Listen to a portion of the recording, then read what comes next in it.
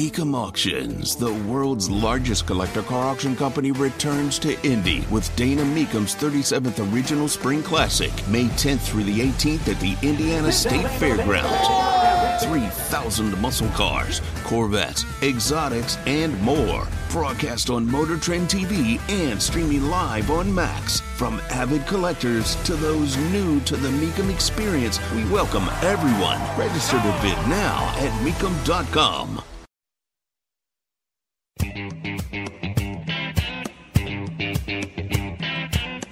Live from the heartland and the crossroads of America, it's Tony Katz Today.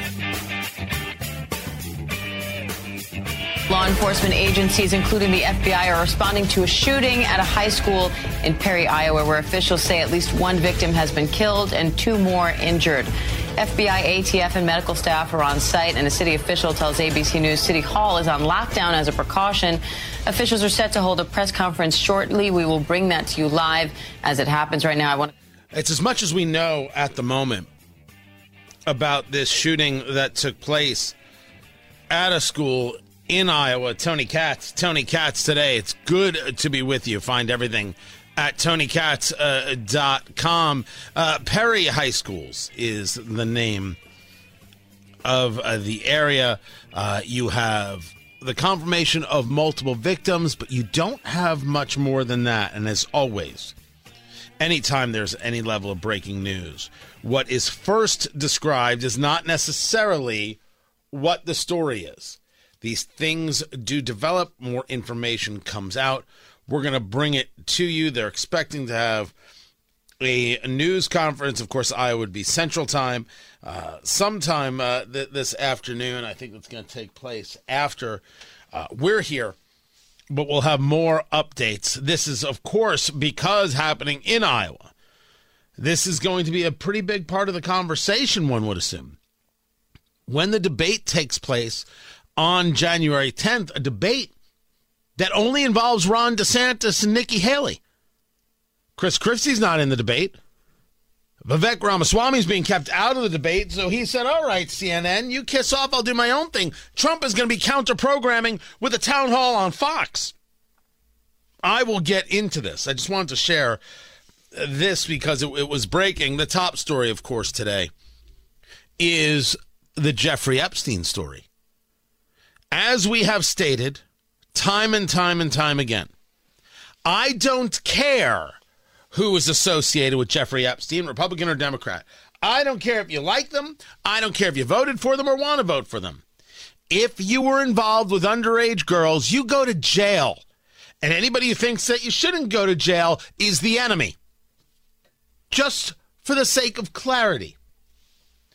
The documents that were unleashed in these court filings show a tremendous number of people that you know being a part of Jeffrey Epstein's orbit. Now, Epstein had an orbit for a reason, a lot of money. Whether he earned it, whether he lied his way to it, I assume that he lied his way to it.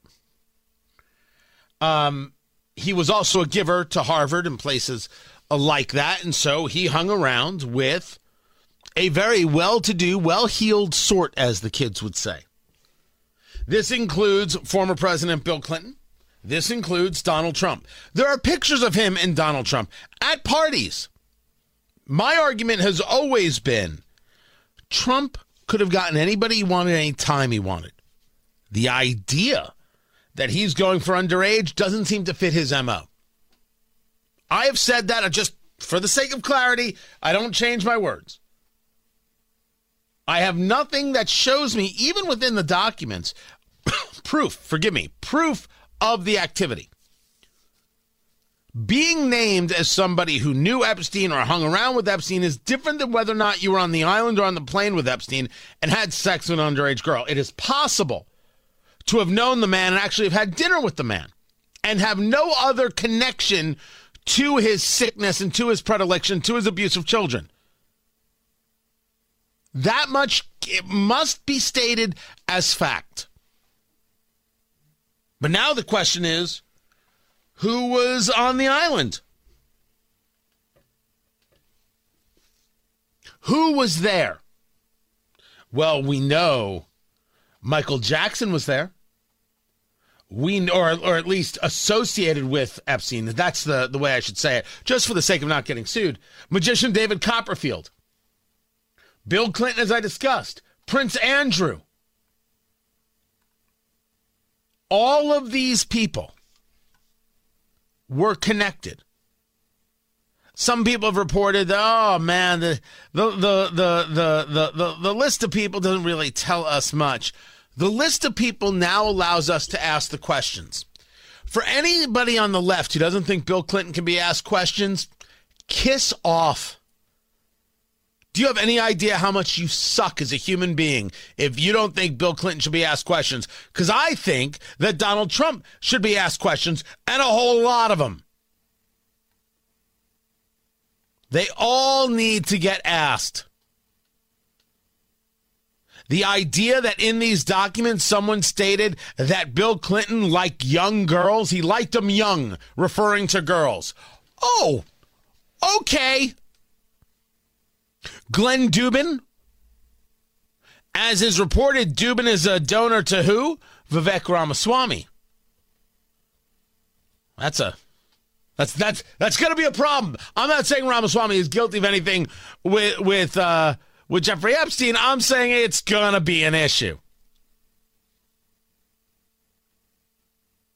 These are all people on this list. There's a whole thing about Stephen Hawking being on the list. Can you double check that, producer Carl? Carl's in for Jason today. That Stephen Hawking, because I couldn't figure out whether it was some kind of like weirdo prank thing. Someone just trying to be silly. I mean, I don't even understand how that would work. But you're like, how in the world does Stephen Hawking get associated with Jeffrey Epstein? By the way, I wasn't wrong. There's a series of claims that Stephen Hawking, the theoretical physicist, you know the name, you've seen him in his wheelchair. He has since passed away. He was diagnosed with ALS at the age of 20. He died at 76.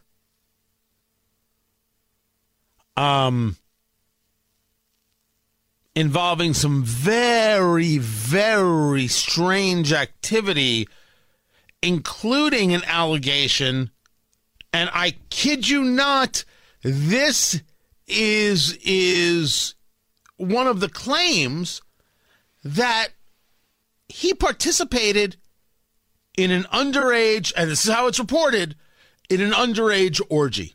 I don't even know how it's possible. Never mind how disgusted I am by the thing. The story here, the thing that matters here, is that it was known that this was happening. Now, are we going to be engaged in a society that wants to protect certain people? We're going to get into the story of Claudine Gay, the former president of Harvard. We're going to get into this fraud and the response to the fraud, and discuss the idea of whether or not she should be a university president, whether or not she should be protected. You wouldn't be protected. So are we actually going to say, look, money means you get to do special things? Look, this might cause too much pain for too many people in too many important positions, so we're going to let this go. But if you happen to traverse a questionable website, you lose your job. If you say the wrong thing in public, you lose your job. We're going to let this go. The protection that they're putting out for Claudine Gay, she's a plagiarist, but for noticing you're a racist. That's their argument. What's the argument here? That somehow Bill Clinton should be left alone? I don't give a damn about Bill Clinton. Don't care about him. Don't care about his terrible wife. Don't care about his daughter. Although, by the way, everything I've heard personally about Chelsea Clinton is just absolutely lovely. But I don't care about her. But I'm not blaming them for what he's done. What did he do? What did Prince Andrew do? You don't get protected by being the brother of the king. Jail is for you too. That's the story here.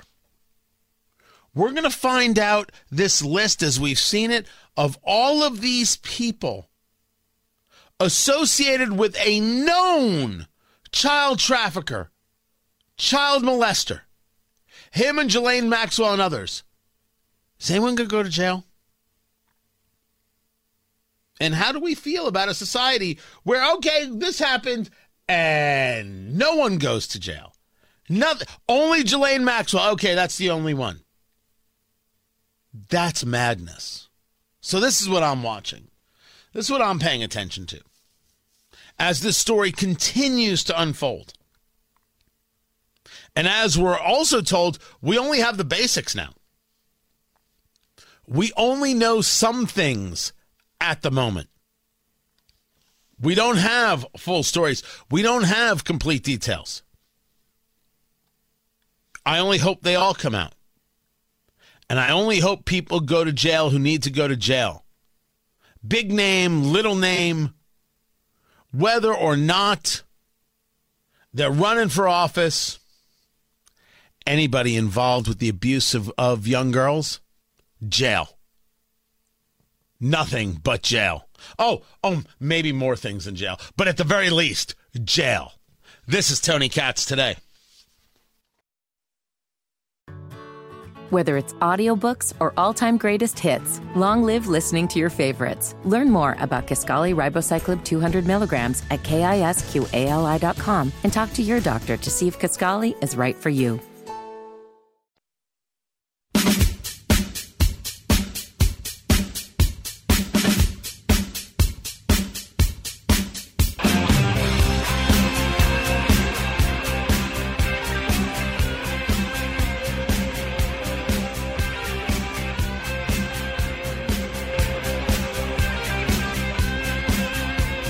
He went for a photo op. He should come and spend a couple of days like we have to be with the people here on the ground who are fighting this war on the border. That's effectively what it is. We have so many people. Jake, 7 million people have come into the country since Biden walked into the Oval Office, and that's a low estimate. Most people believe it may be twice that high. We have nearly 2 million gotaways that we know about, not to mention those who evaded capture. Over 300 known terrorists apprehended at the border trying to come in. We don't know how many evaded capture and detection. They're in the country, potentially setting up terrorist cells everywhere. Fentanyl is the #1 cause of death for Americans aged 18 to 49, flowing over the border like an open sewer. Human trafficking is the #1 business of the cartels here.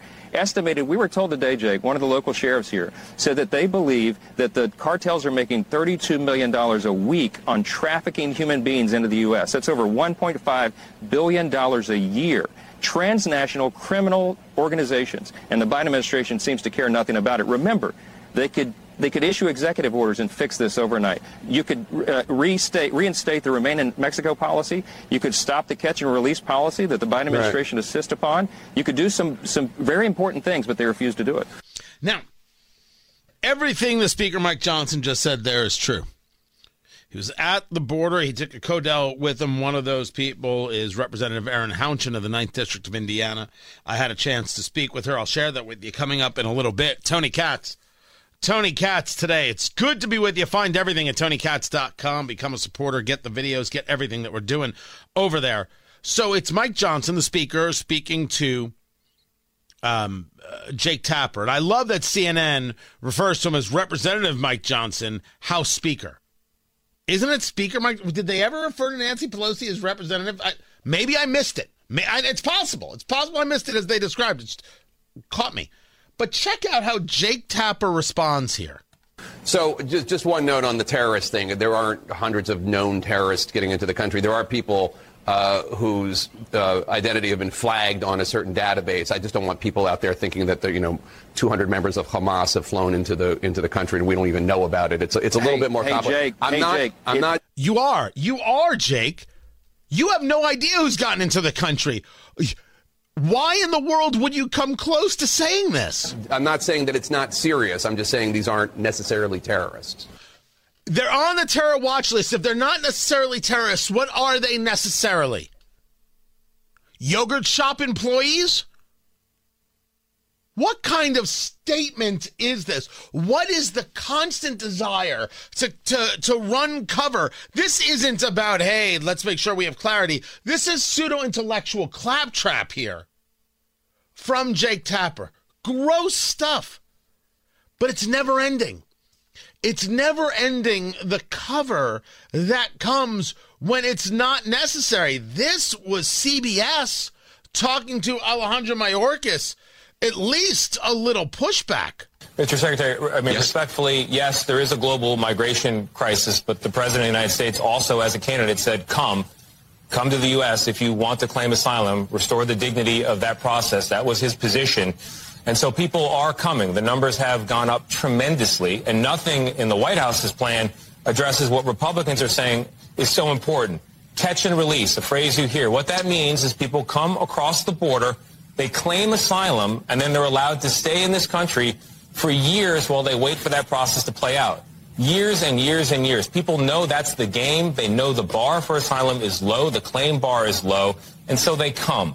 Are you doing anything? Are you willing to do anything to stop the flow in that way? That is a fantastic question. I don't know the dude's name. Dokopil? Dokoupil. I do not know his name. But man, ain't that the question? You know when you hear it. And you're like, okay, solid. Tony Dokopil with CBS News. The question's about catch and release. Are you going to do something about this? What does Secretary Mayorkas, the Homeland Security Secretary, have to say? Allow me to finish my answer. On the first day in office, President Biden sent a legislative proposal to Congress to fix what everyone agrees is a broken immigration system. I have dealt with the immigration system first as a prosecutor in the 1990s and then as an administrator beginning in 2009.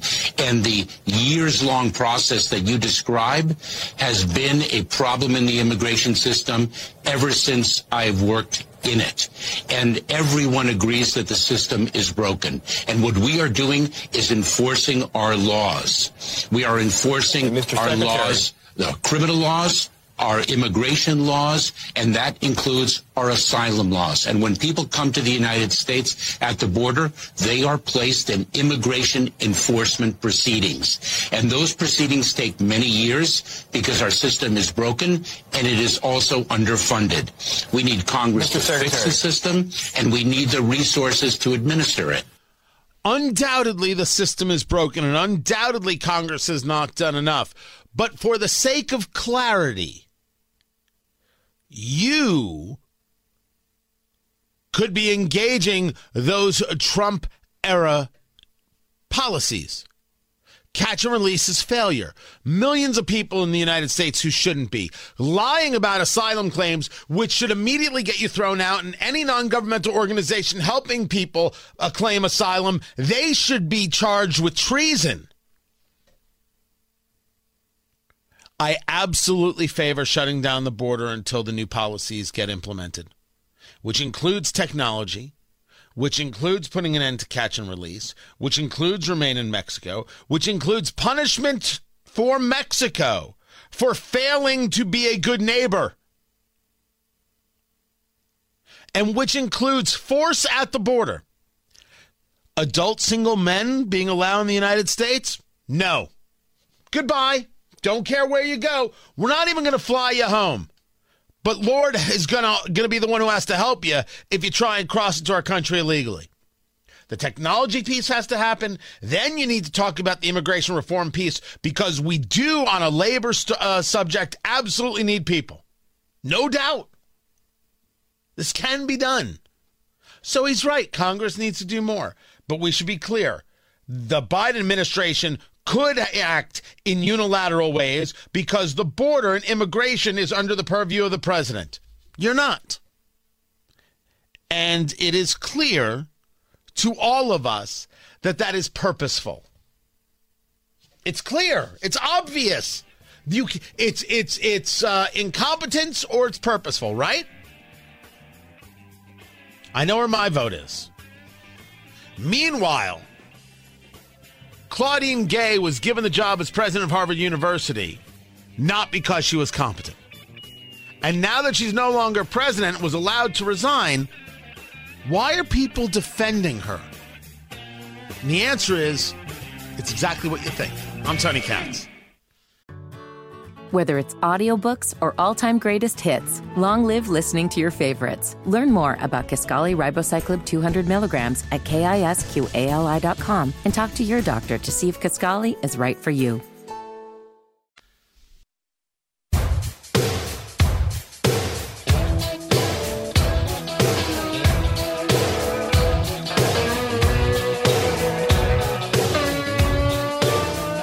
For the sake of clarity, I will often discuss people supporting Hamas who scream for ceasefires, like Elizabeth Warren, the senator from Massachusetts, who writes, Netanyahu and his right-wing cabinet have created a humanitarian catastrophe, killing thousands of Palestinian civilians.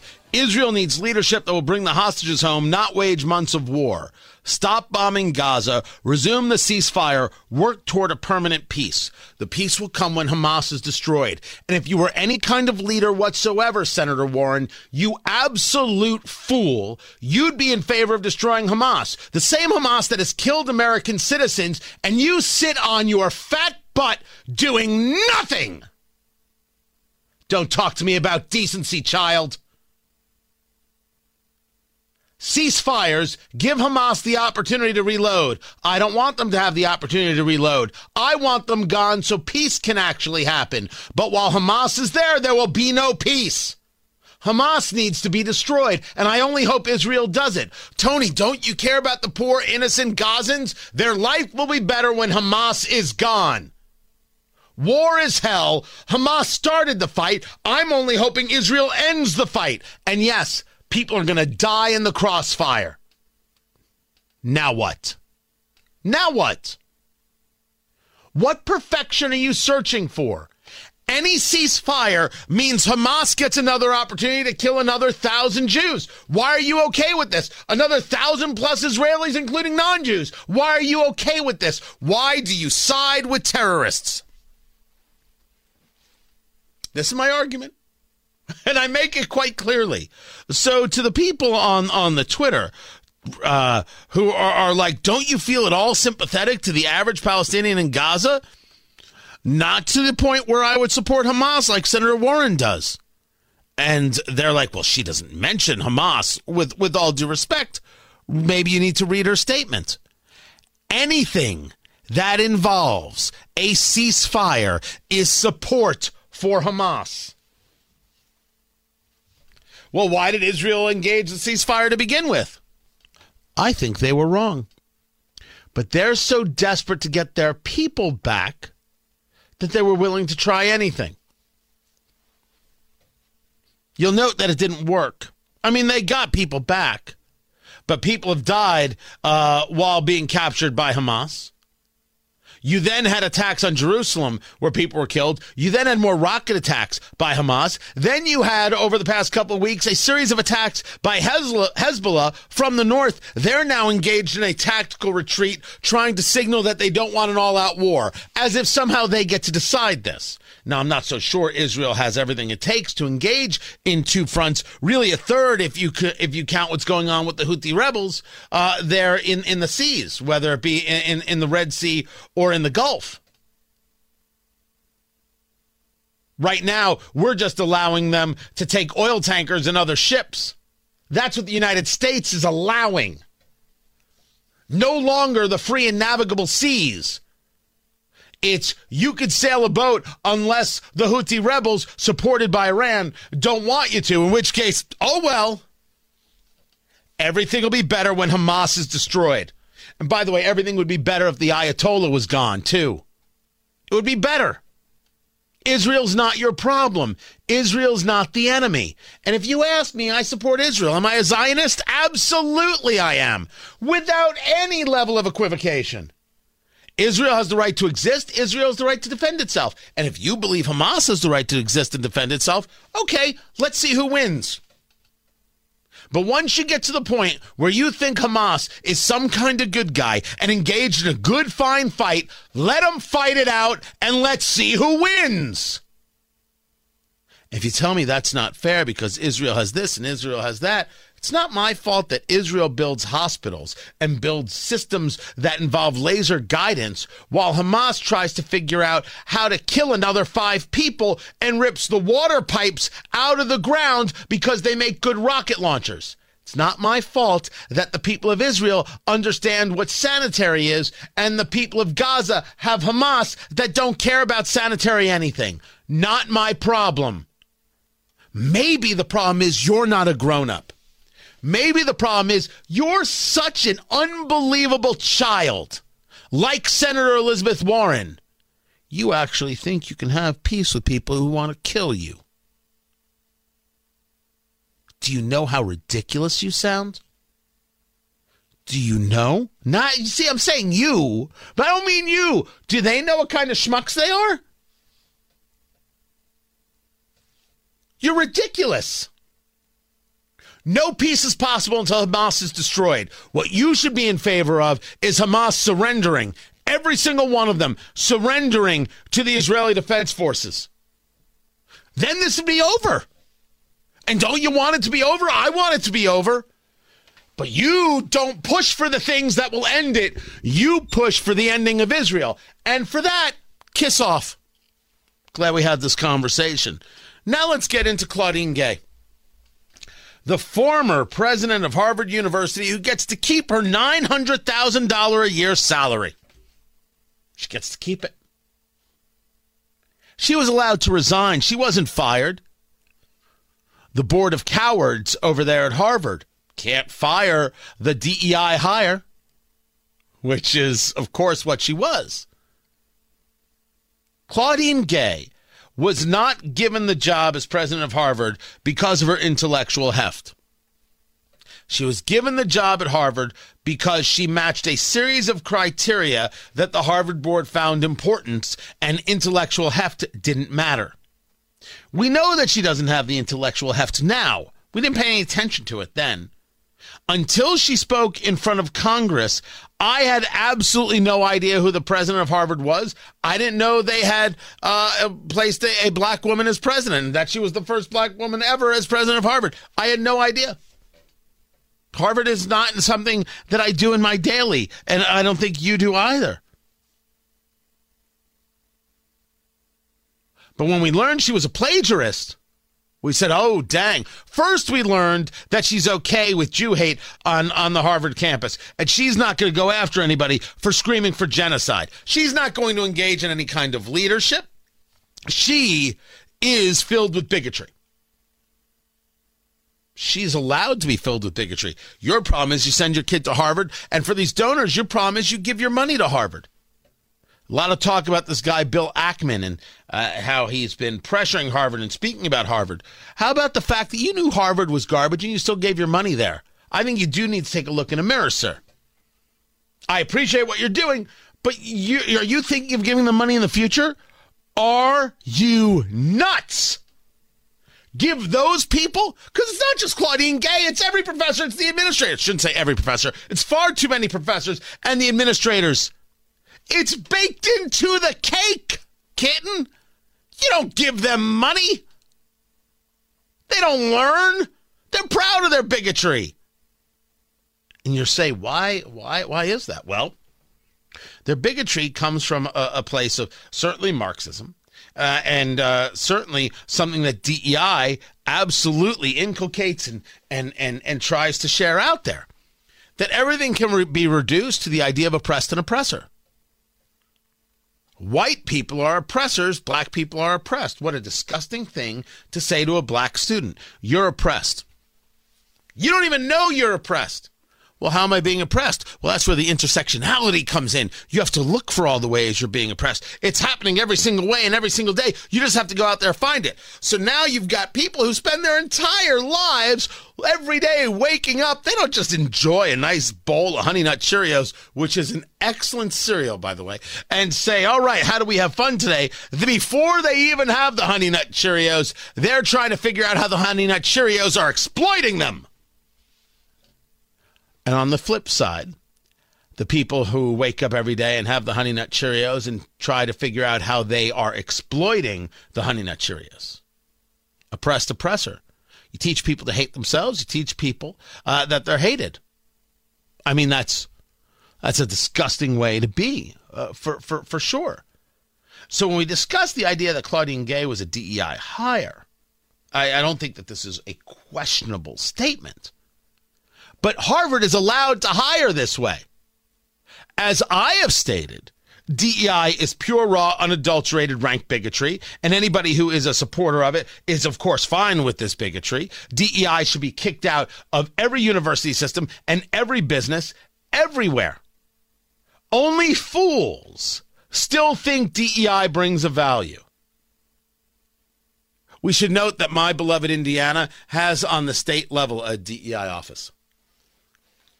The governor, Eric Holcomb, clearly not understanding what he did and somehow still allowing it. Pretty sad stuff. But let's get back to Claudine Gay. Claudine Gay engaged in not one act of plagiarism, but repeated acts of plagiarism. Dozens of acts of plagiarism where she stole other people's work. Even if you don't agree that DEI is disgusting, and even if you don't agree that Claudine Gay was fine with calls for genocide on the campus of Harvard, would not stand up to those students because she agrees with them, and that's bigotry, you must at the very least, be opposed to the idea that an academic could be so incredibly guilty of acts of plagiarism. But no, that's not a big deal. As a matter of fact, as the Associated Press writes, Harvard president's resignation highlights new conservative weapon against colleges, plagiarism. Now, wait a second. Now, allow me. It's a conservative weapon? She's a fraud. Claudine Gay is a fraud. What's wrong with you people? You're a phony. Hey, this guy's a great big phony. She stole other people's work. That's not a conservative weapon. The Associated Press is defending plagiarism and then going after the people who pointed out the plagiarism. As we have seen over the weekend, or over the past couple days, I should say. I forget that it's Thursday, and I was the guy who was on vacation for a couple days. Look at what the right wing is doing. Look at what the terrible Christopher Rufo is doing. Look at this. Look at that. Look at what the Washington Free Beacon has reported. Oh, you mean journalists doing journalism? You are supporting a plagiarist by saying that journalism is the problem? If you ever wanted to know how absolutely diseased progressivism is, here you are. Progressives are fine with theft. Now, keep that in your head because that's a little bit of foreshadowing. We're going to get back to that. They will defend the thief and they will defend the theft. Based on what grounds? Well, the DEI grounds will defend it based on the color of skin. You're only doing this because she's black. It was somebody who put out, well, we should hold all college presidents to the standard and make sure none of them plagiarized, especially those right-wing academics. First of all, what right-wing academics are you talking about? We'd kill to have some more right-wing academics out there. That'd be fantastic. I'd like one or two of them to be the new president of Harvard. You want real diversity? Give me a conservative in charge. But the defense of plagiarism as it's a conservative weapon. She stole people's work. And then, as president, threw people out of the university for engaging in plagiarism. The Associated Press, along with all of her DEI acolytes defending her and defending plagiarism. When she resigned, Christopher Rufo, and you know his work from the Manhattan Institute and City Journal, put out a tweet that read, "Scalped. Harvard President Claudine Gay resigns." The Associated Press writes, Christopher Rufo, a conservative activist who helped orchestrate the effort, celebrated her departure as a win in his campaign against elite institutions of higher education. On X, formerly Twitter, he wrote, "Scalped," as if Gay was a trophy of violence, invoking a gruesome practice taken up by white colonists who sought to eradicate Native Americans. Now, wait a second. I'm no expert, but scalping wasn't the practice of the white colonists. It was the practice of the Native Americans. But the Associated Press wants you to know that it's those evil white people that were involved in the scalping. Now, you don't have to question whether or not it is. It is. The question is, what do you do about it? The left will say anything, bend anything, and twist anything to protect their own, because the ideology comes first.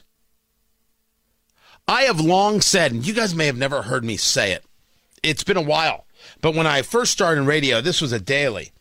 The political left hates you for who you are and what you believe, but most importantly, they hate you for not thinking like they do. That is the sin, that you do not think like they do. When you think like they do, they will provide cover for anything. They'll erase anything.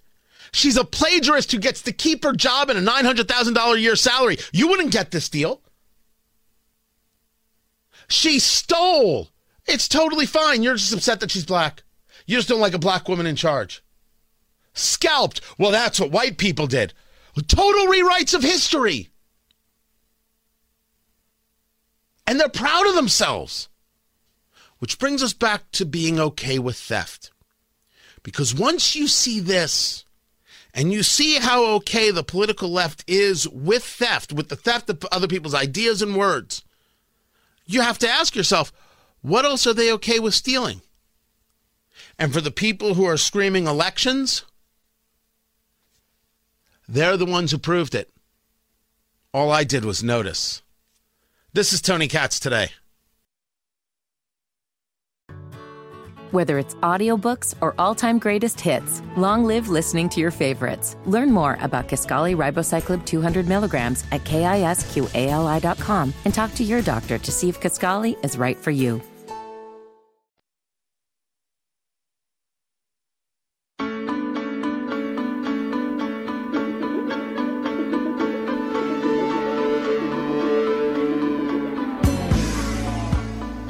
The Dow is up 114, the NASDAQ down 25. I mean, the markets are just getting started for the year. And wait, what is this? NCAA and ESPN, 8-year, $920 million media rights deal. It's going to run from 2024 through 2032. Triple the value of the current deal. Oh, dang. Whether it's audiobooks or all-time greatest hits, long live listening to your favorites. Learn more about Kisqali Ribociclib 200 milligrams at KISQALI.com and talk to your doctor to see if Kisqali is right for you.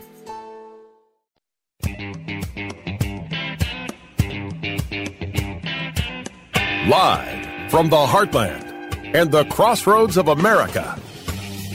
It's Tony Katz Today.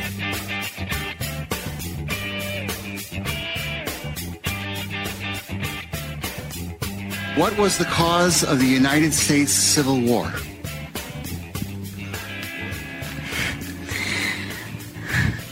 Well, don't come with an easy question or anything. I mean, I think the cause of the Civil War was basically how government was going to run, the freedoms and what people could and couldn't do.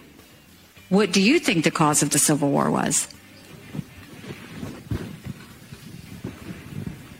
I'm sorry? I'm not running for president. I want to see yours. That's a good thing. On the cause of the Civil War. This has been spoken about repeatedly, but I don't think accurately. This question asked to Ambassador Haley on the campaign trail, to where she, got it terribly, terribly wrong.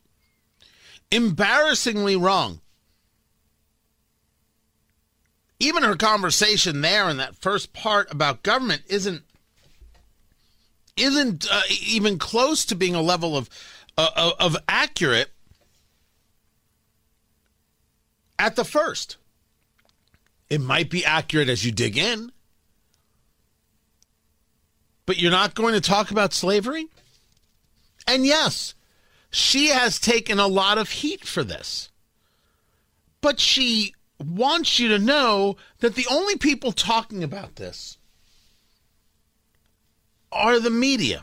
So, yes, we know the Civil War was about slavery. That's always the case. And I'll remind you that I was the Southern governor that brought down the Confederate flag after we had a horrific shooting of 9 African Americans that were killed in a church. But, Harris, really, the media is the only one that has talked about this issue. No, that's actually not true. Not one person on the ground in Iowa, not one person on the ground in New Hampshire or Iowa are talking about it. I've done multiple town halls. With all due respect to the ambassador, I don't think that's true, and I think Harris Faulkner is correct. That's not the case. Tony Katz. Tony Katz today. It's good to be with you. 833-GOT-TONY. That's the number. 833-468-8669. If that commentary from Nikki Haley has changed your mind on Nikki Haley, I'd love to hear that. Maybe it didn't change your mind at all. I'd love to hear that as well. I think it exposes a problem. And when I first talked about this, I put out a video over at TonyKatz.com. Subscribers were able to see it, and I greatly appreciate the support there. I don't know if I was the first person to say it, but let's say I was close. And I was not surprised to see Ron DeSantis engage this conversation as well. We're going to do a debate, and we're going to be able to have a sharp contrast in our visions. And I think she's had very difficult time recently because she had been pumped up by liberal media, which I understand. She's the liberal candidate running. And now she's come under scrutiny, and she's not been able to handle basic questions that people are asking. She's not been able to defend her record as governor of South Carolina, where she was the #1 governor of bringing in Chinese Communist Party investment into her state. In Florida, I banned China from buying land in Florida. I kicked them out of our universities. So it's just a contrast in visions, contrast in records, and clearly Republican voters are going to prefer my vision to hers. Now, this is talking about the debate that he's going to have with her. They're the only two in the next debate, which will take place, I think, on January 10th. But he said she's been having trouble not being able to handle basic questions that people are asking. This is what I talked about the other day in a video at TonyKatz.com. Nikki Haley has a problem. And I get that people want to talk about her surging, and I'll get into where we are with some of this in these debates coming up. But this is the second time. The first time was when Vivek Ramaswamy said, name 3 provinces in Ukraine.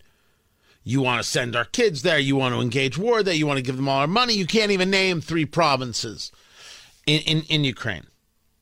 Right? That's a line that you would expect in a debate. Certainly, if you've had any experience in debates, you would expect something like that would come. And by the way, right now, the big conversation about Ukraine is, how are we going to negotiate a settlement? You mean Ukraine's going to have to give up the Donbass? They're going to have to give up Donetsk and Luhansk in order for there to be peace? Because this is a stalemate. This is World War I, trench warfare. Everybody dug in. They're going to grab 5 feet. Now the other side's going to grab 5 feet. That's what you've got. And so now a conversation that would have been heresy 8 months ago is now the conversation happening amongst even the Biden White House. That's a lot like the people who said, I'm not so sure about this vaccine thing. Oh, well, then you're not allowed to speak on social media. And now questioning vaccines is just fine. Good Lord. Let people ask their questions. Let people make their statements. Instead of going after them, instead of trying to silence them, instead of being opposed to people speaking out, let them speak. But I want to get back to Nikki Haley. And what happens when Nikki Haley is asked a question? Because when she was asked the Ukraine question, she froze. She just stared straight ahead. She wasn't going to participate. She wasn't going to answer any of his questions. She clearly doesn't like Vivek Ramaswamy. And later on in the debate, she actually did, I think, mention the areas, or some areas. It kind of got brushed to the side. She was asked the question, and she had no response. She gave no response. Now, go back to this conversation, this question about slavery. What was the cause of the United States Civil War?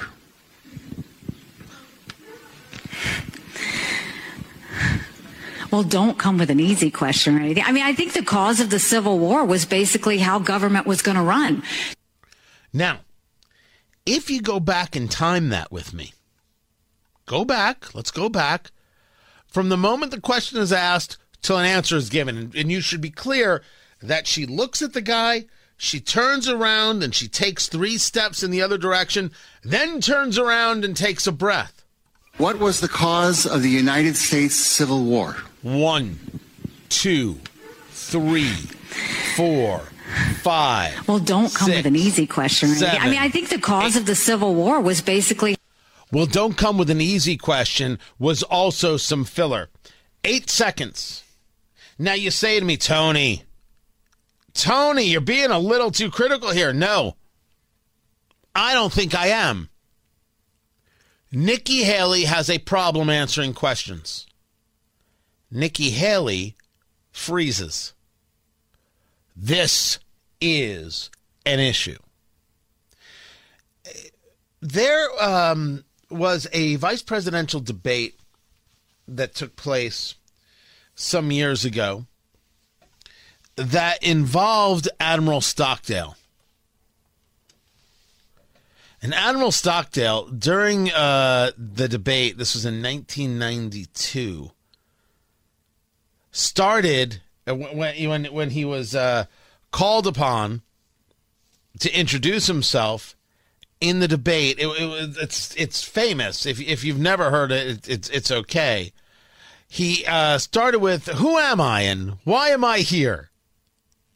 Because he knew people didn't know him. He was fully aware that people didn't know who he was. Who am I? Why am I here?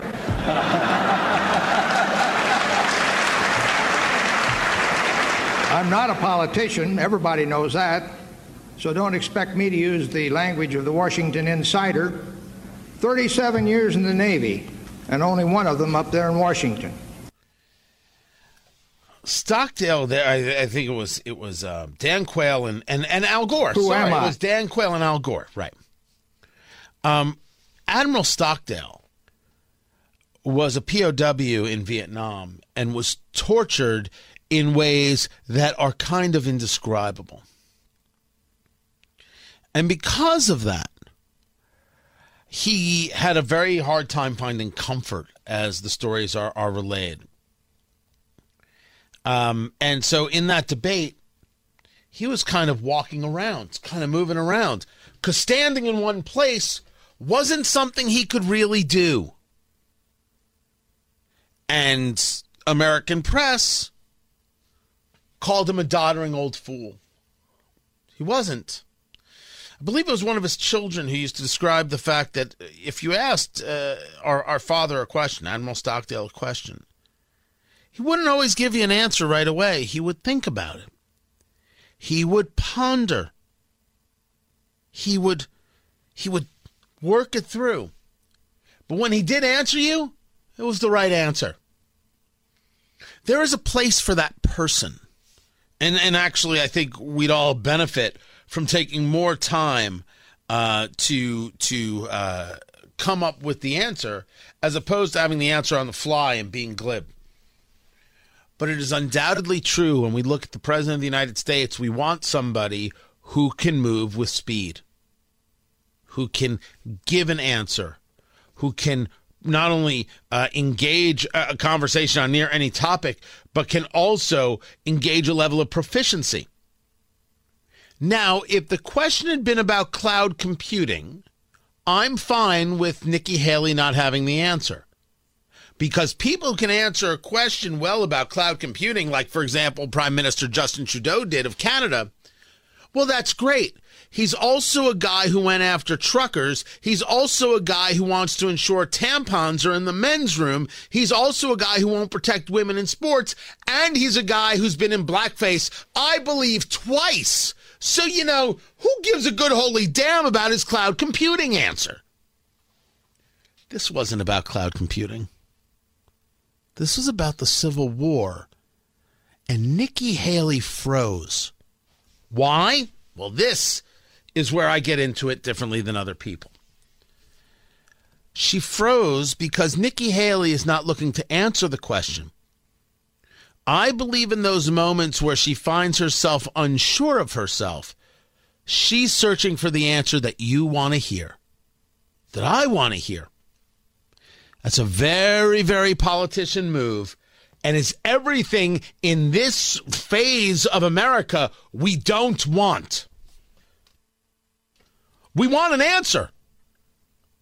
Not the answer you think we want to hear. We want the answer. Civil War was about slavery. The Civil War was about secession. Why? Because the southern states wanted to continue the act of slavery, which is, of course, barbaric. Was the Union to be destroyed over slavery? So there is no question that slavery is the key factor within the Civil War, and the secession conversation comes from whether or not states have the right to break away from the Union in order to continue to engage this barbaric practice. I have run into people before in my life, smart people I respect tremendously, who said, why not?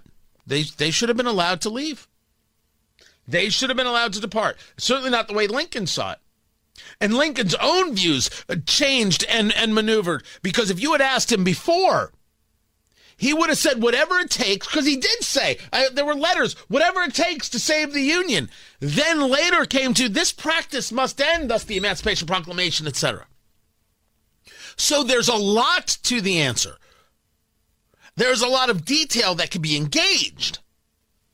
Slavery's the answer.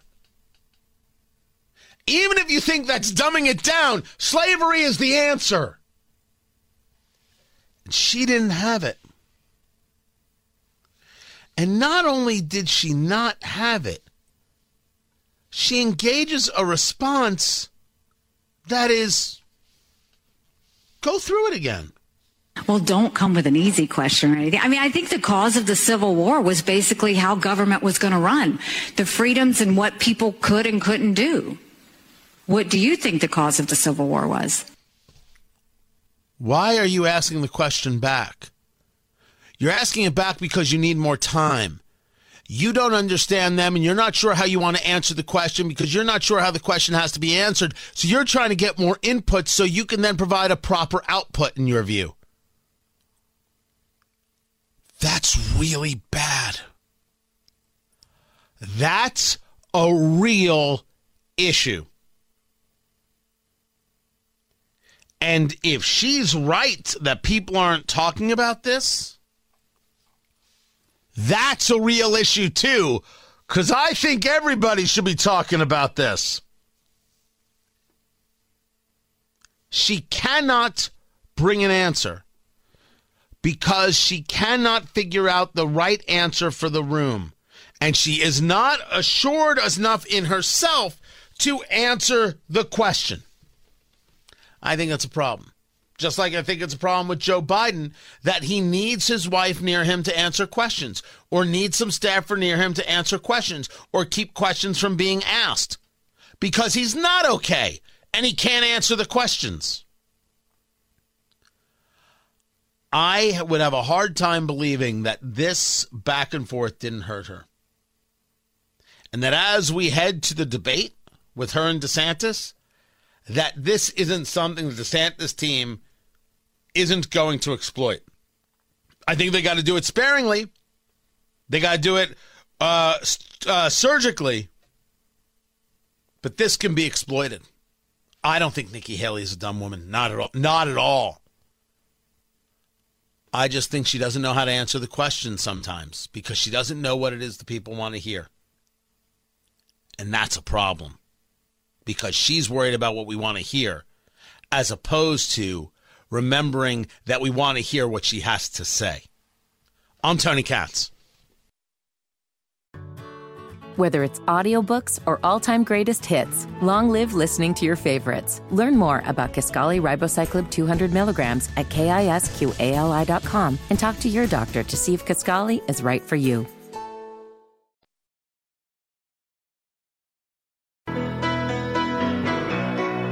What is the balance of activating a force for change, but also trying to permeate that patriarchy, that power structure? And is that a part of the calculation of your art as well? And what's been the reaction to that? Oh, absolutely. I like to make men uncomfortable. I enjoy making men uncomfortable. Not you, just not you. Not you. Point taken. Point taken. But it is important to be able to look into the eyes of a man and say, I am here, and recognize that.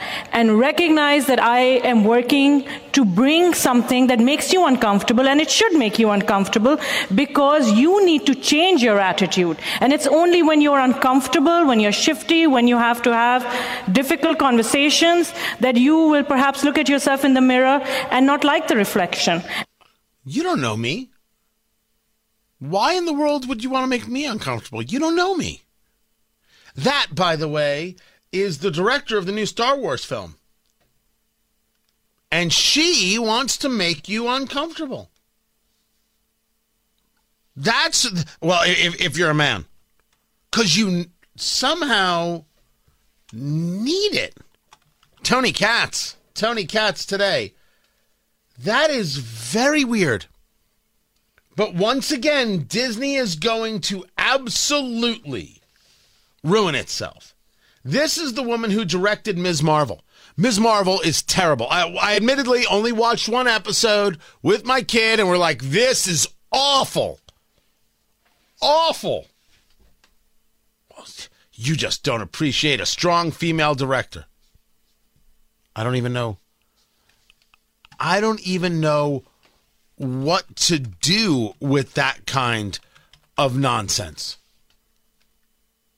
What issue would I have with strong female directors? But it should be about the movie, right? It's Star Wars. You want to make 14-year-old boys uncomfortable? 9-year-old boys uncomfortable?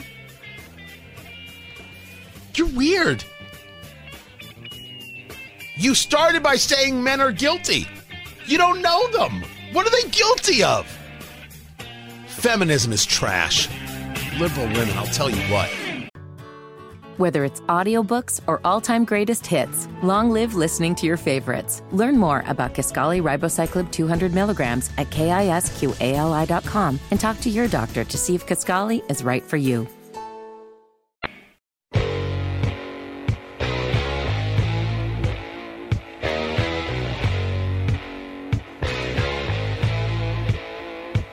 So the Colts have a very simple mandate. Win and in.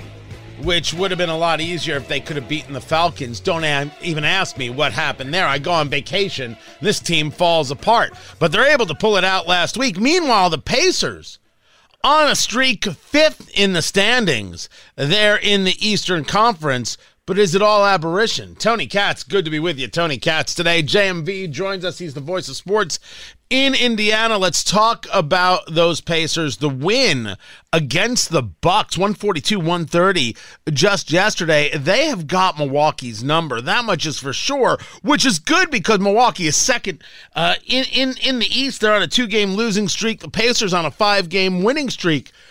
They figure out their problems, or has it just been a nice run, but not necessarily an answer to everything? Well, Tony, since you did go on vacation, they made adjustments. Rick Carlisle adjusted the starting lineup and made it bigger. Put Jalen Smith in there. And I don't know if that is the direct reason as to why they're on a 5-game win streak or as to why they've maintained this ownership in losing one, I think, in 5 games this year against Milwaukee so far. I don't know if that is the direct reason, but certainly it's relatable here.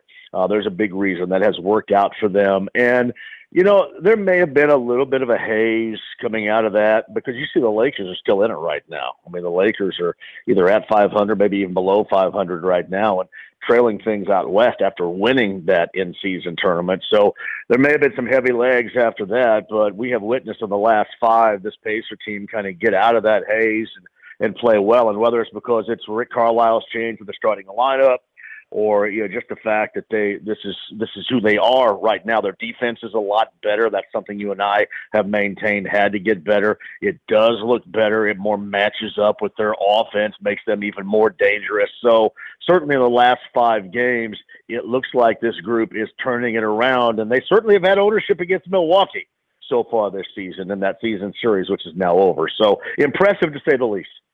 Yeah, and so you're taking a look at some of this movement that has taken place in a starting lineup. Does changes like that to starters, does it change the psyche of a team? Because if you're a guy who's been pulled out of a starting lineup, that can have an effect on you, especially when you see a 5-game win streak and you're like, oh, wait, I'm the reason we were losing. Does it enable a team, or is it more detrimental in a short run? Maybe the question is maybe the answer is it doesn't matter. Wins are wins. But how is this team adjusted is the better question. Good question, Tony. And there's one example I can give you is Obi Toppin. Obi Toppin slid out of the starting lineup. Jalen Smith goes in. Obi Toppin doesn't hang your head. You get that oftentimes. It's a good point you make. These guys, there's an ego to this. They like getting introduced in the opening lineup. They like running out, doing all that. But, you have to have the right type of team-first ego to be able to withstand that. And Obi Toppin, to me, he may not, as of yet, have hit to where exactly Pacer folks have hoped. I think he has been really good for this team, and I think we have seen that since they made that adjustment in the starting lineup. He, in fact, has been better coming off the bench. He had a career high in rebounds with 12 this past week, and he just is a guy that is team first. Rick Carlisle pointed that out after the win last night over the Bucks, that he's just a guy that you want around your team because he is team first. You can tell he is invested in this team and this group. And when you have guys that act like that, behave like that professionally, then you got something. And I think this is what Rick Carlisle has done, and he's adjusted that starting lineup. Again, made it bigger, put Jalen Smith in there, and Obi Toppin coming off the bench has been fantastic. So, normally that can have an ill effect with this Pacer team. Since he's pulled that trigger, it has been very good. Talking to JMV, he's the voice of sports in Indiana. Let's keep it on on Hoosiers, and specifically the Indiana Hoosiers over there at IU. They're 10-4 overall, 2-1 in the conference. The Boilermakers are 13-1. They're still the number one team in the NCAA. Talk to me about both these teams and what they have coming forward. Well, IU stinks. We saw that last night in Nebraska. I mean, really, you would expect some sort of run in the second half. They were down double digits, and it never came. A lot of people are going to suggest, well, they're young, and they're going to learn this and learn that. That was just an overall horrible effort from start to finish, and that goes well beyond guards or three-point making or whatever. It's everything that's wrong right now, and unfortunately, I think a lot of IU fans, Tony, felt that could be the outcome of that game in Nebraska going in to last night. So, yeah, that's not good for the tone of the program whatsoever under Mike Woodson. So Mike Woodson is starting to feel the heat from IU fans who think, well, maybe he's not the guy. So you turn the page to Purdue. Purdue on Tuesday night, they just had a professional win. They go in to Maryland. Maryland's a tough place to play. I think they had a win streak on their home floor in College Park.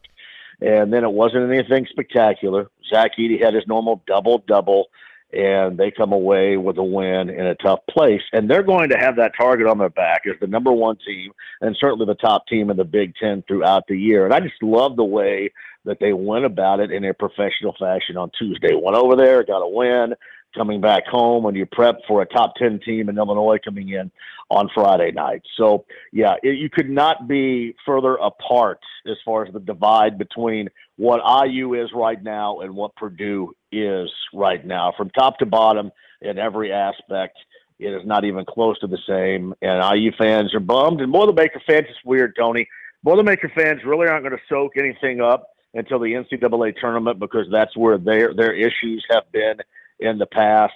But I would advise them, this is a special group to watch no matter what time of year we're talking about.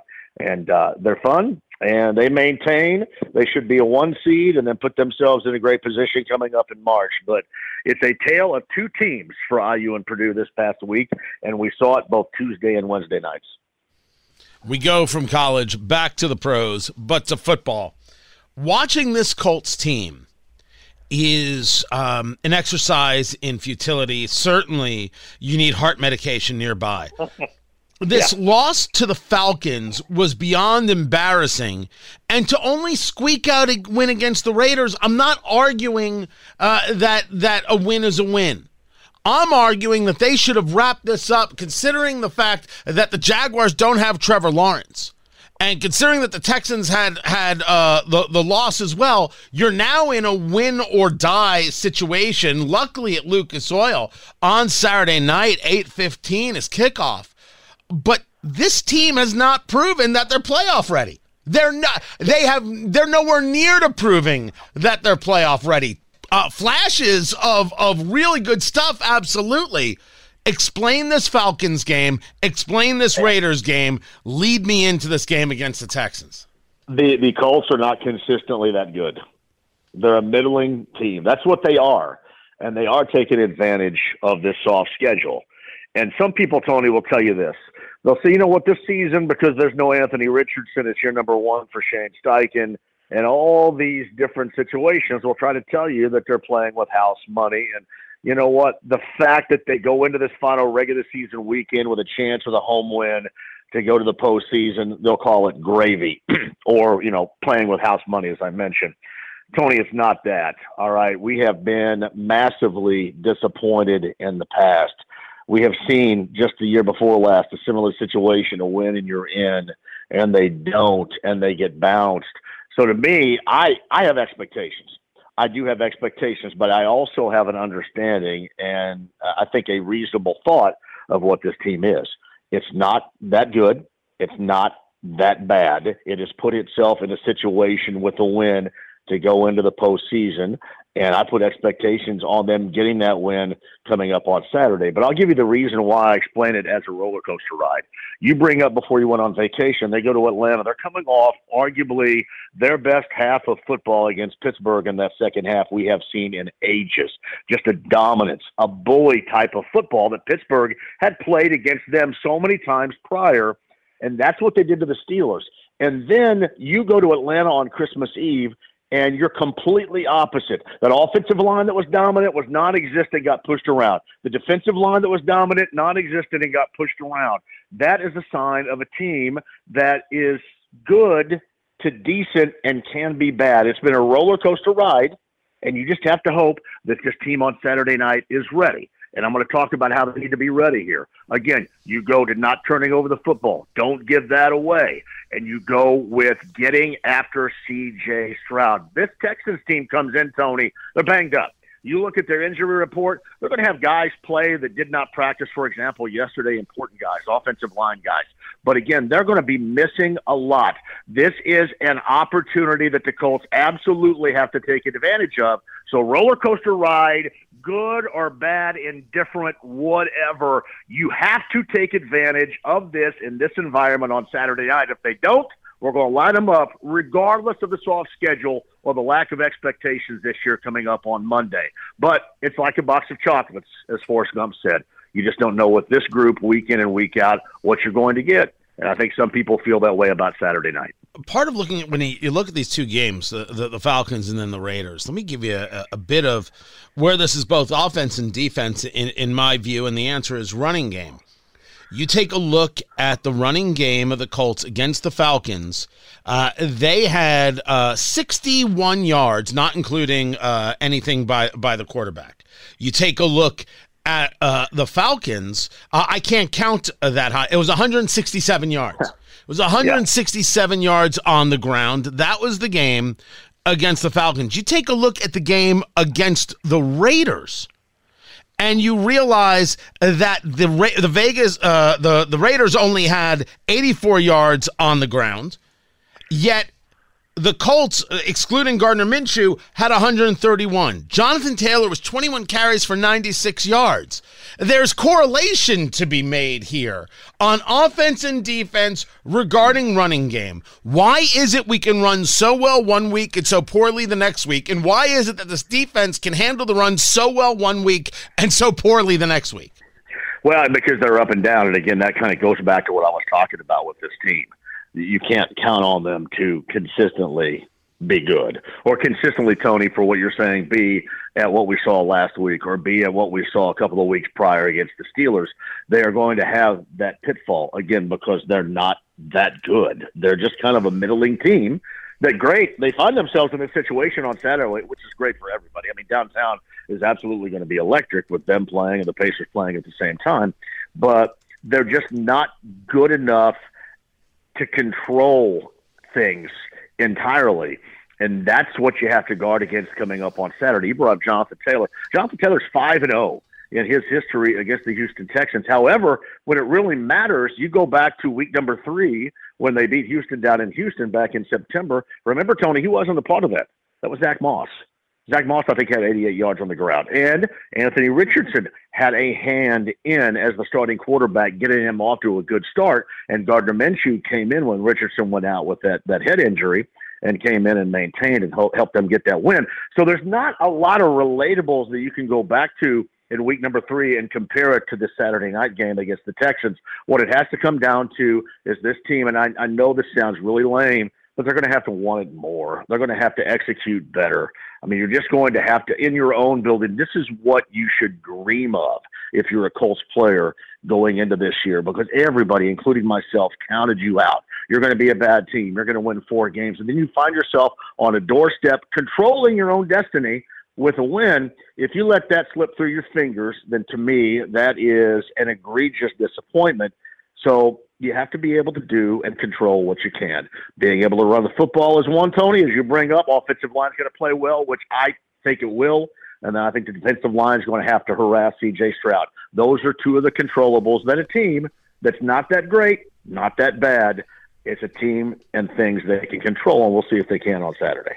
And we're talking about winning the possibility of winning the division here. Yeah. And Tony, you're right. I mean, you win this game on Saturday night. You sit back and you watch what happens around you. All that screws up or goes right around you on Sunday. There should be no better experience for an NFL player after a win on Saturday. And who knows? I mean, maybe you end up getting a home game. as the division winner. Who would have thought that? And you bring up a great point earlier. How many games have they screwed over? I mean, the Cleveland game, the Rams game. Oh, I can go through every single every single one will drive you crazy. Absolute heart medicine time. Zach Moss, really quick, are we going to see him? I mean, I know he practiced Wednesday. I would expect. I mean, I thought maybe you would see him last week, and all of a sudden he was out. But I would expect, yes, we'll find out probably concretely tomorrow at some point, maybe even later on today. But I would expect, yes. Trey Sermon, by the way, Tony, has been good since Moss has gone down. So that is a good thing, too. But let me tell you, this is going to be shouldering the load. This is a Jonathan Taylor game. This is why you sign him. This is why you give him that amount of money at running back and believe in him. This should be his game on Saturday night. If it is, he'll be in the crosshairs, and I'm sure, of our conversation coming up on Monday as well. But this should be about him. They should be able to ride he and that offensive line, I should say, coming up on Saturday against the Texans. I like Trey Sermon, and I like Jonathan Taylor when you've got that little outlet pass, something for Gardner Minshew to dump into and give them an opportunity. I wouldn't mind a little bit more pulling guard action and seeing a bit of that. JMV, he is the voice of sports in Indiana, 93.5, 107.5. The Fan, always appreciate you. Keep it here. This is Tony Katz Today. Whether it's audiobooks or all-time greatest hits, long live listening to your favorites. Learn more about Kisqali Ribociclib 200 milligrams at KISQALI.com and talk to your doctor to see if Kisqali is right for you.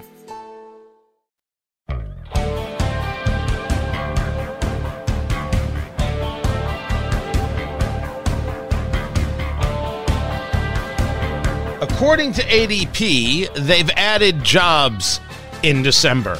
According to me, I don't listen to anything ADP has to say about jobs. Tony Katz.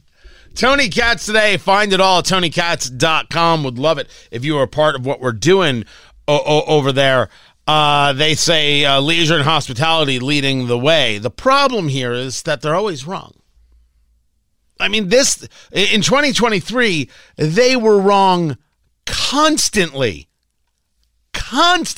So I think we wait until the jobs numbers actually come out. I think we wait until we see what the Bureau of Labor Statistics has to say. But these jobs, I don't think tell the story. The story, as we've discussed and we'll be discussing more, is that the Fed did not raise interest rates at their last meeting in December. They signaled that there would be 3 rate cuts coming in 2024. The markets went nutty, and hey, my 401k appreciates it. But when you take a look at the notes, they have no idea what they're saying. They have no idea if the rates are actually going to come down and if inflation has been halted. They're just saying it. So keep your powder dry, children. This is Tony Katz Today.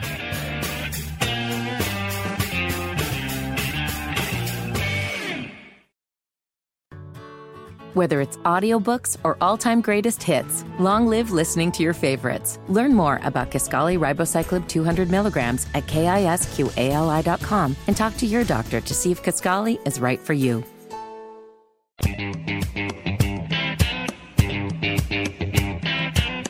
Live from the heartland and the crossroads of America, it's Tony Katz Today. We are going to win. No doubt about it. Turn off your TV. These political pundits are trying to tell you what to do, and we've been on the ground, and all the political pundits are going to have egg on their face when they're done with it.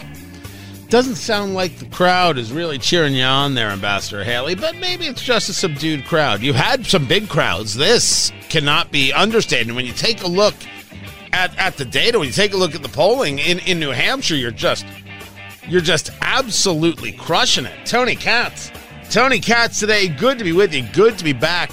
The Real Clear Politics average has Trump at 46 and Haley at 24. Christie at 10. DeSantis at 9.5. DeSantis at 4th place in New Hampshire. And, of course, the question of whether or not Christie is going to get out of the race. And he was on with Hugh Hewitt And he was like, so you're getting out of this race? And Chris Christie's like, what are you talking about? And he was like, are you going to be leaving the race? And Chris Christie's all like, I'm heading to New Hampshire, aren't I? I'm going to go speak to this crowd, aren't I? That's not what are you doing, Chris Christie? You should be running for Senate to take Bob Menendez's seat. You'd actually get support. But if you want to defeat Trump, wouldn't the best bet be for you to get out so the 10.5 that you have in New Hampshire would go to Haley? Because those people are going to be Haley people. I mean, I don't think they're DeSantis people. The latest poll was St. Anselm, which had Trump 44 and Haley 30, Christie 12, DeSantis 6. That's good for her to be able to talk about this upswing. It's not true everywhere, of course. When you take a look at Iowa, the latest poll, which was Fox Business, had Trump 52, DeSantis 18, Haley 16, which is a little bit of a change because Haley had been building up and in the last couple of polls have been doing pretty well against Ron DeSantis. But one wonders whether or not the slavery comment, remember she was asked about the Civil War and she didn't say slavery? What was the cause of the Civil War? She was asked about it, and she didn't answer slavery. What was the cause of the United States Civil War?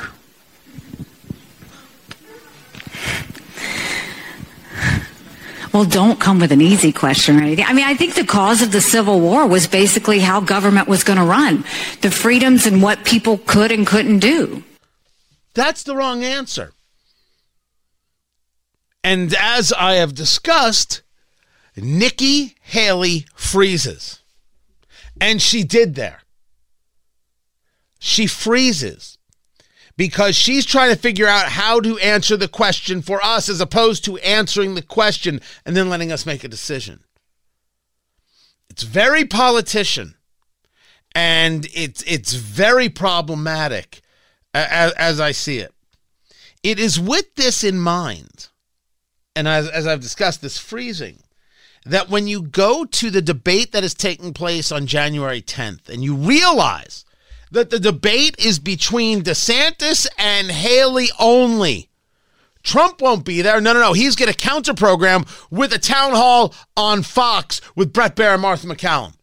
Vivek Ramaswamy not on the debate stage. He's like, blank you, CNN. I'm going to go counter program. I'm going to go. I think he's doing Timcast. He's doing it with Tim Pool, which I don't know. I don't know if I mean, Tim's popular. I just don't know if he's as popular as he used to be. I'm not sure.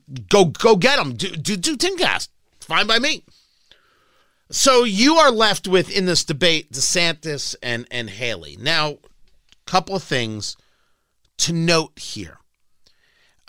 First, Trump's going to get an audience. That much is true. But the people watching the DeSantis-Haley debate, it's not New Hampshire people. This is all for Iowa.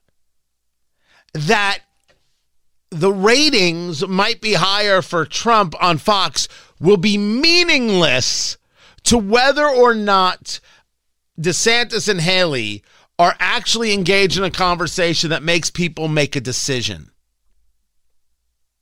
Remember who your audience is.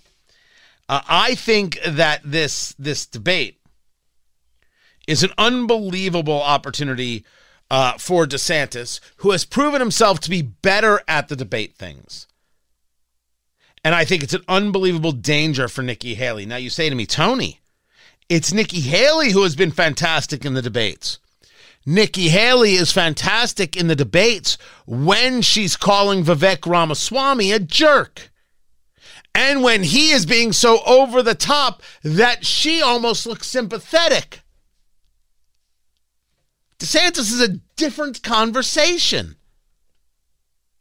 A much different conversation. DeSantis needs Iowa because he isn't going to get New Hampshire. He needs some level of catapult to South Carolina. And he needs to be able to show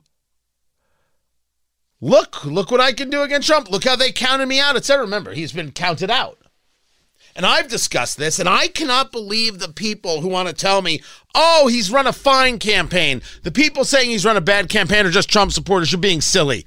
Stop talking with your mouth and your face and your whatnot. It's been a bad campaign, folks. The Never Back Down team, the Super PAC, $200 million. Where the hell did it go? You canceled $2.5 million worth of ad spend a month before the Iowa caucus and the New Hampshire primary. Things are not good, kitten. They're not good. By the way, DeSantis stands in third place in South Carolina at 11.2%. Haley is at 19.6%. Now, the latest poll is Trafalgar. That was from early December. Had Trump 49, Haley 23, DeSantis 14. And it certainly showed an up for Haley and for DeSantis. And this is, of course, now having to deal with the fact that Tim Scott got out of the race there. Remember, the senator from South Carolina. DeSantis wants this debate with Haley more than oxygen, to give himself a chance to show some to make some distance and to get some last minute people to say, you know what, I'm going to caucus for him. He may have that weirdo smile. He may be a wooden dude, but man, I just need policy and I just want to be left alone. And he doesn't have a personality and I don't care. And I know I'm talking about me, but I might be talking about some voters in Iowa. I think it's a great opportunity for DeSantis. I think this is very, very rough for Nikki Haley because of this freezing thing. And if DeSantis' team was smart, they wouldn't have 7, but they'd have 2 well-placed moments of, answer this question, Nikki, boom, and watch her freeze. Because she freezes. The other side of this can be seen as the expectation game. Politics is all expectations. Does somebody exceed the expectation or do they underperform the expectation? So if you set the expectation that Nikki Haley is going to get her butt kicked in a debate and she doesn't, she exceeds expectations, and that creates a massive amount of momentum. That creates opportunity. So there is an opportunity in this. But let's go back to something I said earlier and make sure that my thesis is accurate. This debate is for the people of Iowa, even if Trump gets more viewers. I want to say that I'm still holding to that. I believe that holds true.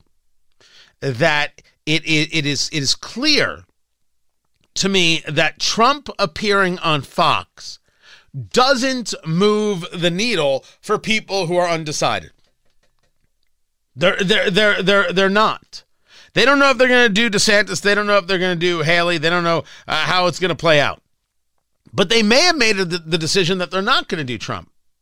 And Trump doing his own town hall, I don't think stops them from viewing a debate between Haley and DeSantis, because you have the chance for real fireworks. You have a chance to get real answers. You have less hostility, if you will, from Ramaswamy. You don't have Chris Christie's singular answers on Trump, which he doesn't even give enough of. You have an opportunity there, and I think it's actually a little bit exciting for people, to the extent that either DeSantis or Haley could be exciting. I'm going to stick with what I just said. I don't think the counter programming from Fox on Trump will do enough to keep people from watching this debate in Iowa. Now, they can be watching in New Hampshire. I don't know. South Carolina, maybe. Maybe. If I'm Trump on Fox, all I'm doing is trying to remind people that I'm there. Which is weird because he's ahead by massive numbers. People know that he's there. As a matter of fact, I think it's an odd play Because how is every question not going to be, well, why won't you admit you did this? Well, why won't you admit you did that? Well, why won't you admit you did the other? Well, what about this? You're indicted here, indicted there, indicted this, indicted your mother, indicted. And I'm not quite sure where the win is for him. For Vivek to do something, well, it makes total sense. Go counter program and best of luck. But if I'm taking a look at these three things as my options, I'm watching the debate. Iowa is interesting in that the numbers state quite clearly that this is Trump's to lose. And I don't yet have a reason why I would think that he would lose it. As I've argued, the conversation here is whether polling translates to actual people showing up to a caucus and wading through it. Because a caucus is not easy. You get there and you're what's the word I'm looking for? You're standing there, you're moving around, you're trying to convince people to vote for your guy, and you have a vote, and then you have another round, and you reduce the number of candidates people are supporting, and eventually you get to a winner. I don't deny the numbers Trump puts up. I have questioned from the beginning whether or not his people actually turn out for the ground game, actually showing up for the caucuses. From the people that I have spoken to, there is reason to believe that his people will be there. And from people I have spoken to, I have heard the opposite. I don't have a good feel as to whether or not his people show up. I want to be clear. That is, I am not saying that they won't. I'm saying I don't know. It's exactly why I have, over the past months, I'm waiting. You want me to believe the numbers? Show me Iowa. Because if you show me Iowa, then I'll believe New Hampshire, and then I'll believe South Carolina. These primary states, it's a lot easier to believe. You go in and you go click. You go in and you make your vote, and then you go out for ice cream. I don't know what you do. You're done. Caucus is an all-day affair. It's very, very different. DeSantis needs this debate to pull. If I take a look at the last Fox Business poll in Iowa, Trump 52, DeSantis 18, Haley 16. And you take a look at the average, Trump 51, DeSantis 18, almost 19, and Haley 16. He would need to pull some separation. Remember, the Ramaswamy voter isn't voting for DeSantis or Haley. The Ramaswamy voter is voting for Trump. The Christie voter is going to vote for Haley. And did you know that Asa Hutchinson is still in this race? That's a true story. Still in this race. Shocking but true. DeSantis needs the debate to be able to grab some of those Haley voters if he can actually really do that much better and she actually does freeze up. So again, this debate for DeSantis matters quite a bit. While I think Haley has got the bigger problem, we shouldn't deny the pressure that Ron DeSantis may be under or puts upon himself to having a good moment. We are days away from the caucus, and I'm still in the same place. Show me. Once you show me, all right, I've been shown, that's the ball game. Trump takes it by, what is he ahead by, 34 points? At 32, 34 points, he takes it by 30 points, it's game over. He takes it by 17 points, it's also game over. But Trump doesn't win anything from this Fox town hall. He doesn't. He just doesn't. There's nothing to win. There's only ways to get hurt. I wouldn't advise that he does it. I wouldn't have done it. Vivek has nothing to lose by doing Timcast. And DeSantis has to show a very solid second to get himself to South Carolina. And Haley just has to show in order to get to New Hampshire, where she would need the win. We should get into that. So that's with the debates. That's with the town halls. That's with the specials. You decide your viewing habits. I don't get to decide for you. This is Tony Katz Today. Whether it's audiobooks or all-time greatest hits, long live listening to your favorites. Learn more about Kisqali Ribociclib 200 milligrams at KISQALI.com and talk to your doctor to see if Kisqali is right for you.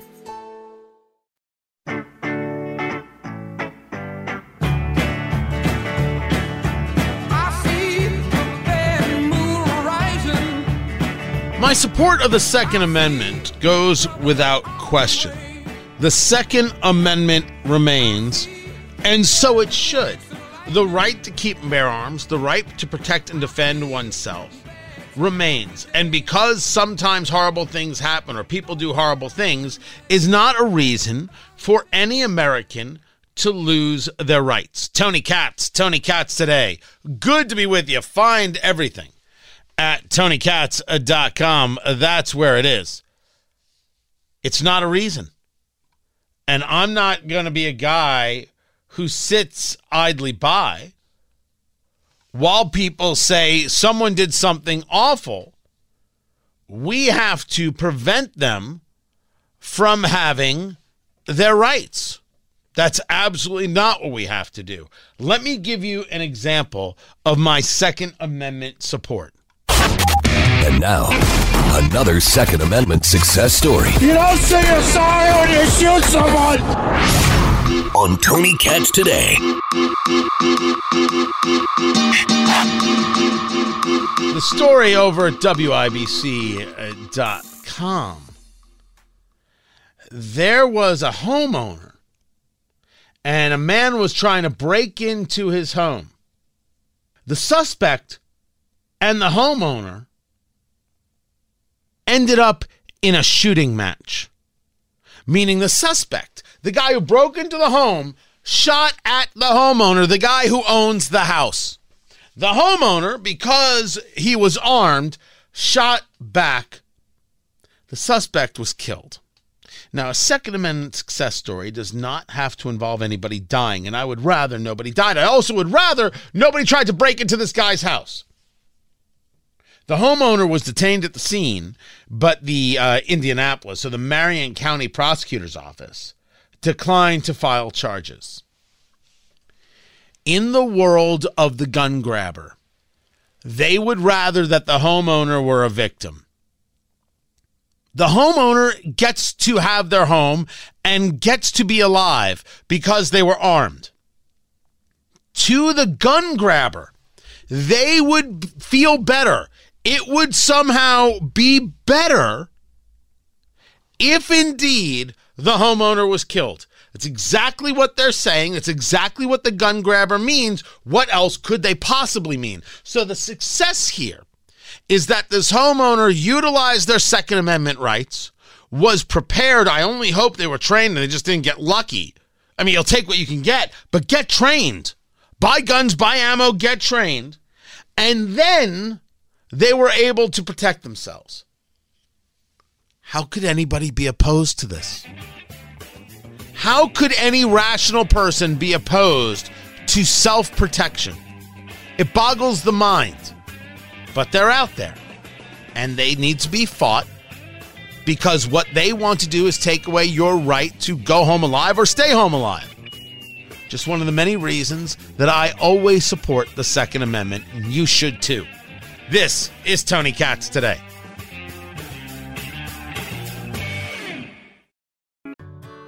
Whether it's audiobooks or all-time greatest hits, long live listening to your favorites. Learn more about Kisqali Ribociclib 200 milligrams at KISQALI.com and talk to your doctor to see if Kisqali is right for you.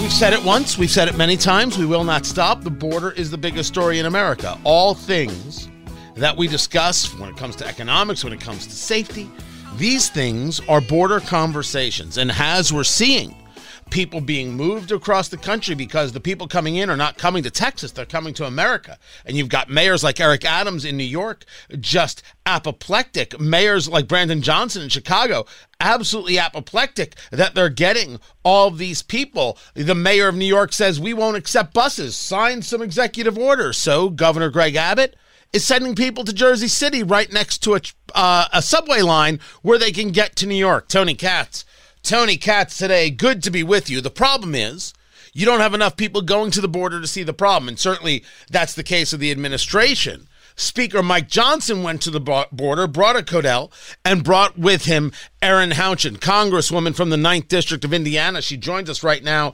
in San Antonio, spent time at the border over the last 36 hours. Talk to me, Congresswoman, about where you were at and what the purpose of this visit was. Hey, thanks, Tony. Thanks for shining a light on this issue. We're going to keep doing that, no matter how many visits to the border it takes. We visited a processing center in Eagle Pass, spoke to Border Patrol agents there, heard some things that were just shocking, quite frankly, about who's being let into the country.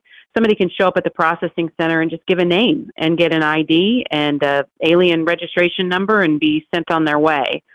People on the terror watch list are showing up voluntarily to these processing centers. We suspect probably to gain intelligence on how the process works and where those loopholes are. We hear these mayors talking about all the migrant buses that are being shipped from Texas to their states. But Texas, according to Border Patrol agents that we spoke to, has only sent 20% of those to those areas. People are coming into the country. They're reporting to NGOs. Those NGOs and the Biden administration are sending people where they want to go, and they want to go to sanctuary cities. So if those cities don't want to have the migrants, then maybe they should reconsider being sanctuary cities. We were there, 60 of us, standing on the bank in Eagle Pass while 20 or so military-aged young single adult males crossed the river and went through the barbed wire to be processed. Those people will be in the interior of the United States within a couple of weeks. It's shocking. It's catastrophic. It has to stop. You bring up something that we discuss here, and I always get the feeling that when I discuss it, people think that somehow I'm engaged in some level of affront. Why does this matter? The ideal of single adult able-bodied males, that being an issue that we let them into the country. You brought it up specifically right there. Give your reasons. Well, we don't know what their intentions are. We've been told by Border Patrol agents that these individuals that are trafficked into the United States, and they are trafficked here by the cartels, they are on the under the watch and control of the cartels for 8 to 13 years until they can buy their freedom. Now, those are people in America, and some of them are engaged in human trafficking, some are engaged in drug trafficking. We know this. But they're in America basically as slaves and to the cartels. The only people benefiting from the open border are the Mexican drug cartels. They're profiting $32 million a week in just the Del Rio sector. It's costing American taxpayers at one of the processing centers we visited, according to Border Patrol agents, $25 million a month. It's unsustainable. Secretary Mayorkas has failed in his responsibility. The main mission of the Department of Homeland Security is to protect the United States from our greatest threats. Yet we're letting millions of people, 8 million under the Biden administration, 1 million more people than the entire state of Indiana, into the United States without really any vetting whatsoever. Talking to Congresswoman Erin Houchin of the 9th District of Indiana. You can find her, Houchin, Houchin, houchin.house.gov. You bring up Secretary Mayorkas, who will not answer the question as to whether or not there will be an end to catch and release. There are a series of policy conversations that have to be had. You had Congressman Jim Jordan, who I think was with you on the Codell, saying that we need to return to the policies that work. In your estimation, Congresswoman, what are the policies that work and why? Well, when my first visit, Tony, and I spoke to you after that, that was like a little over a year ago. The Border Patrol agents were asking for Trump-era policies, but these aren't unique to Trump. I mean, these were Some of these were dated back to Democrat presidents. It's a Biden problem. It's a Mayorkas problem. So ending catch and release, in reinstalling the Remain in Mexico proposal. And then in asylum seekers, they're supposed to stay in the next safest country that they have stopped in on their way, to seek asylum, not traverse all the way to the United States. And so there are many policies that are in H.R. 2 that we passed 7 months ago, that the bill is sitting in the Senate. Senate Democrats are in control. The president could call for it to be called up and passed, and we would be able to solve this problem quickly by restoring those policies. No more money for processing illegal migrants until the border is secure. They closed the border recently. They closed ports of entry. Yet some of my colleagues showed me video in Arizona of people just walking across the border at the closed port of entry. So the border is wide open. Border Patrol agents are basically processing migrants and not, able to act in the security of the United States. That's why Mayorkas, the impeachment, is moving forward. Something's got to give, and the American people deserve to have a secure southern border. They do not have it under the Biden administration. When you were on the show talking about the border a while ago, you said something that I took issue with, and I still do. But after visiting the border, it's easier to understand what it is you were referring to. You were discussing the fact that we don't have the technology at the border that is necessary. And I said on this show, wait a second, Congresswoman, that is absolutely not true. Of course we have the technology. The issue is that we're not willing to pay for the technology. And our needs at the border aren't all people needs. They are indeed aggressive technology needs to help us better allocate the people. In the past year, as you've been discussing this, has there been any move in Congress about getting Border Patrol the technology they need in order to do their job properly? Absolutely, Tony. It's in H.R. 2. It just, the Senate will not do it and the president will not do it. It is within his capabilities to take some of these actions.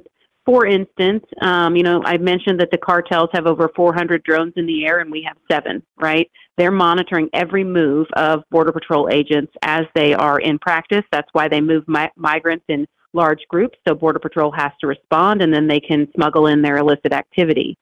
But there are balloons that had historically been on the border so that at least, video of migrants crossing illegally outside of the ports of entry could be tracked, and you'd know how many gotaways we actually had to a certain degree.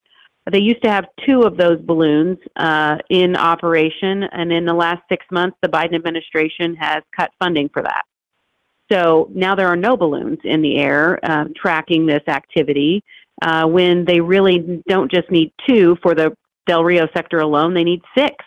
So we're calling on the president, calling on the Senate. We're standing firm. The people of South Texas asked us while we were there. They said, shut the government down. It is that important. They want us to hold the line until they get border security, until the United States is, and the southern border is secure. It is a desperate situation. It is as bad as I can describe. And the Biden administration is sitting on their hands. All they're doing is gaslighting the American people, blaming House Republicans when they have the solution sitting in the Senate right now. Talking to Congresswoman Erin Houchin of the 9th District of Indiana. But it was last week where we saw the Secretary of State, Anthony Blinken, go to Mexico to meet with AMLO, President Obrador. And it seemed very much like it was the United States begging Mexico to do something about the flow, which they're not doing anything about. As a matter of fact, it was Mexico that said, you should be more open in your border.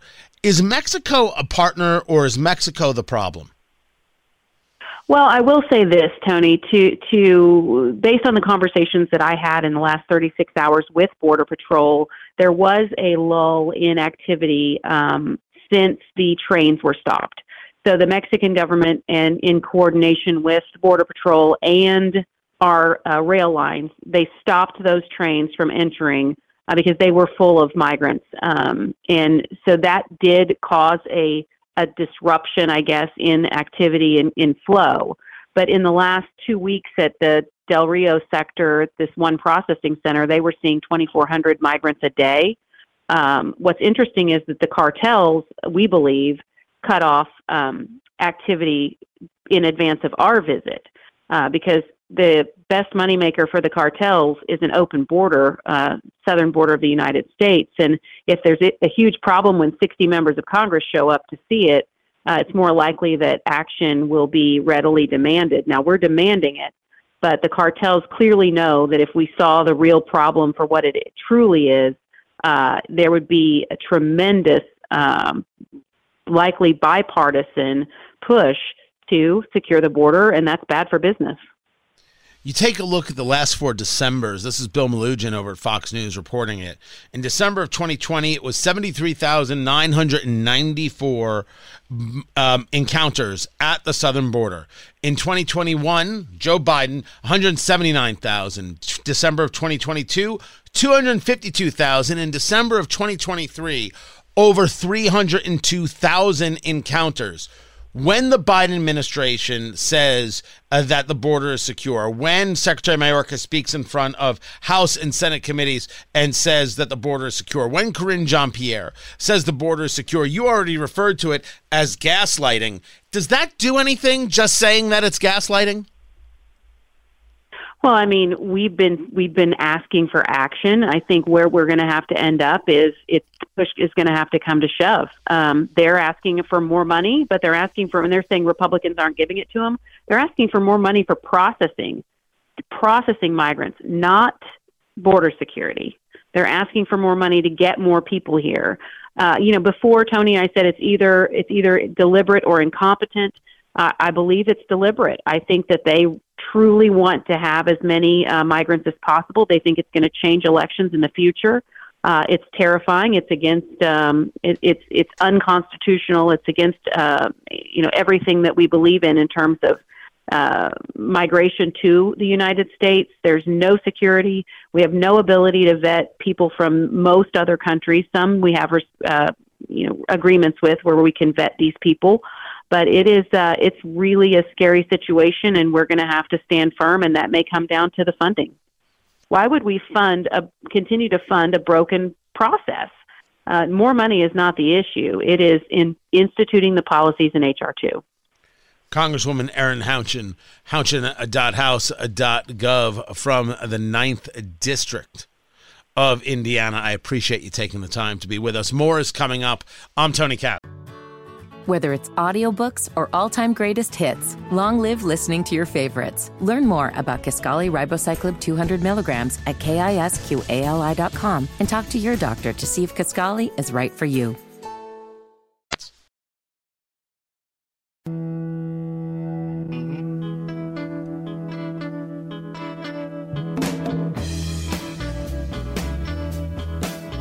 I'm deeply disturbed by Harvard's official statement, as well as Claudine Gay's letter of resignation and her op-ed piece. Nowhere does she take responsibility for the abuse, for the plagiarizing other people's work, and the fact that by objective standards, she has violated one of the core norms of academic integrity.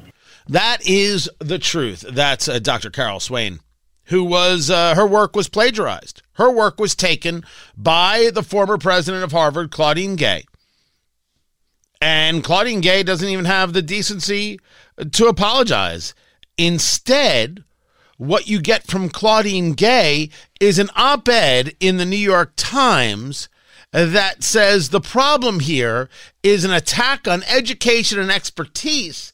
And she made the mistake of falling into, I can't make this up, made the mistake of falling into, quote, a well-laid trap before Congress. It's a trap.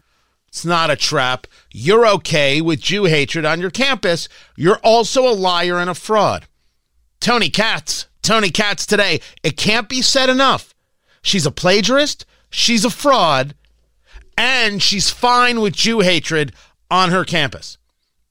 But I think the bigger story, to the extent that there's a bigger story, is all of the people who are absolutely positively fine with her lies, with her deceit, with how disgusting she is. They're totally down with it. And in order to explain it well, we're gonna need a montage. Ooh, it takes a montage.